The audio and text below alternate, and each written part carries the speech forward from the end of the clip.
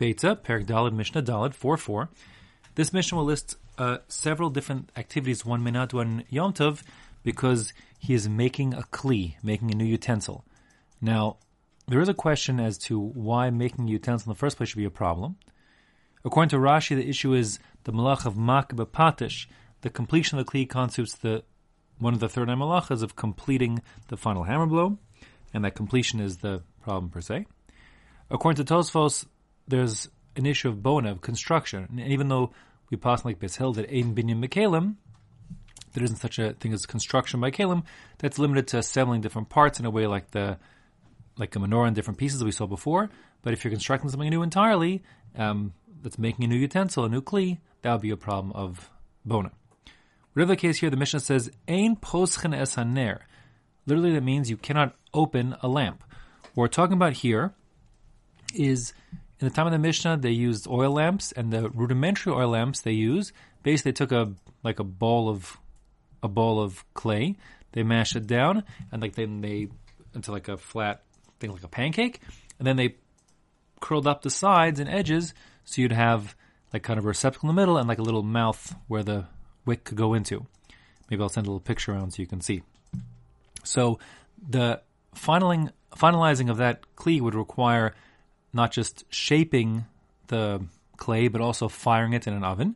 But even before firing it, it still functions as a kli, because once you made a receptacle, you could keep that container not just for lighting a lamp, but also for keeping your spices in or something like that. And that being the case, the Mishnah says, ein poschen es haner, you can't open up a lamp, meaning you can't take some flat clay and press it such that you make a receptacle to hold something, mipnei shehu osa keli, because that in and of itself is making a utensil, which is forbidden on Yom Tov. Similarly, ve'ein osin pecham b'Yom Tov, you can't make charcoals on Yom Tov. The Pashup Pshat here would be, according to most, that what we're talking about is, again, making a kli, and the charcoal, the pchamim, are considered kalim, because for a goldsmith, he uses those pachamim as an essential tool in achieving the heat he needs to smelt gold. And that being the case, it's considered a kli. There are others who learn that there's either a separate or additional problem of mechabe. Mechabe is extinguishing, and the way one makes charcoal, is taking, let's say, like burning wood, then extinguishing it, and then the black charcoals, are able to achieve much higher heat.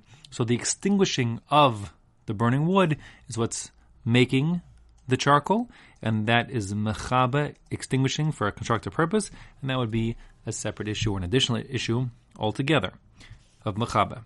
In all cases, you can't do it on Yom Tov. And further, ve'ein chodchen esa pesila l'shnayim, you can't cut a wick into two. The case here is that, let's say you have one long wick that would be long enough to serve as two separate wicks, pesilot, for two different lamps, but you have one single one, and of course you can't use two lamps like that so easily, so you want to cut it in half to make two. Since cutting it in half is effectively creating a new pesila, a new wick, which is like making a new kli, it's forbidden to do so. Rabbi Yehuda Omer chodcha ba'ur l'shtei neros.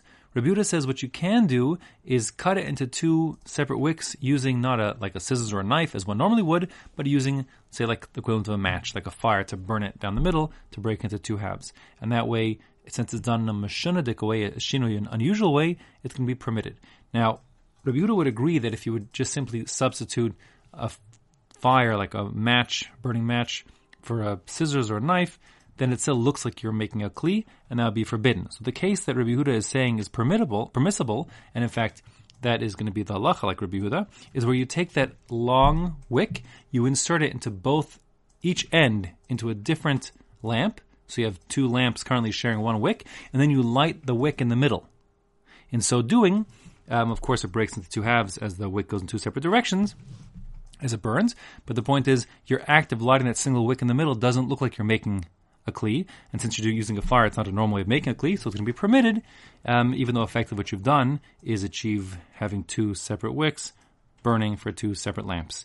And again, the halacha will be like Rabbi Yehuda, that you could do it in such a way.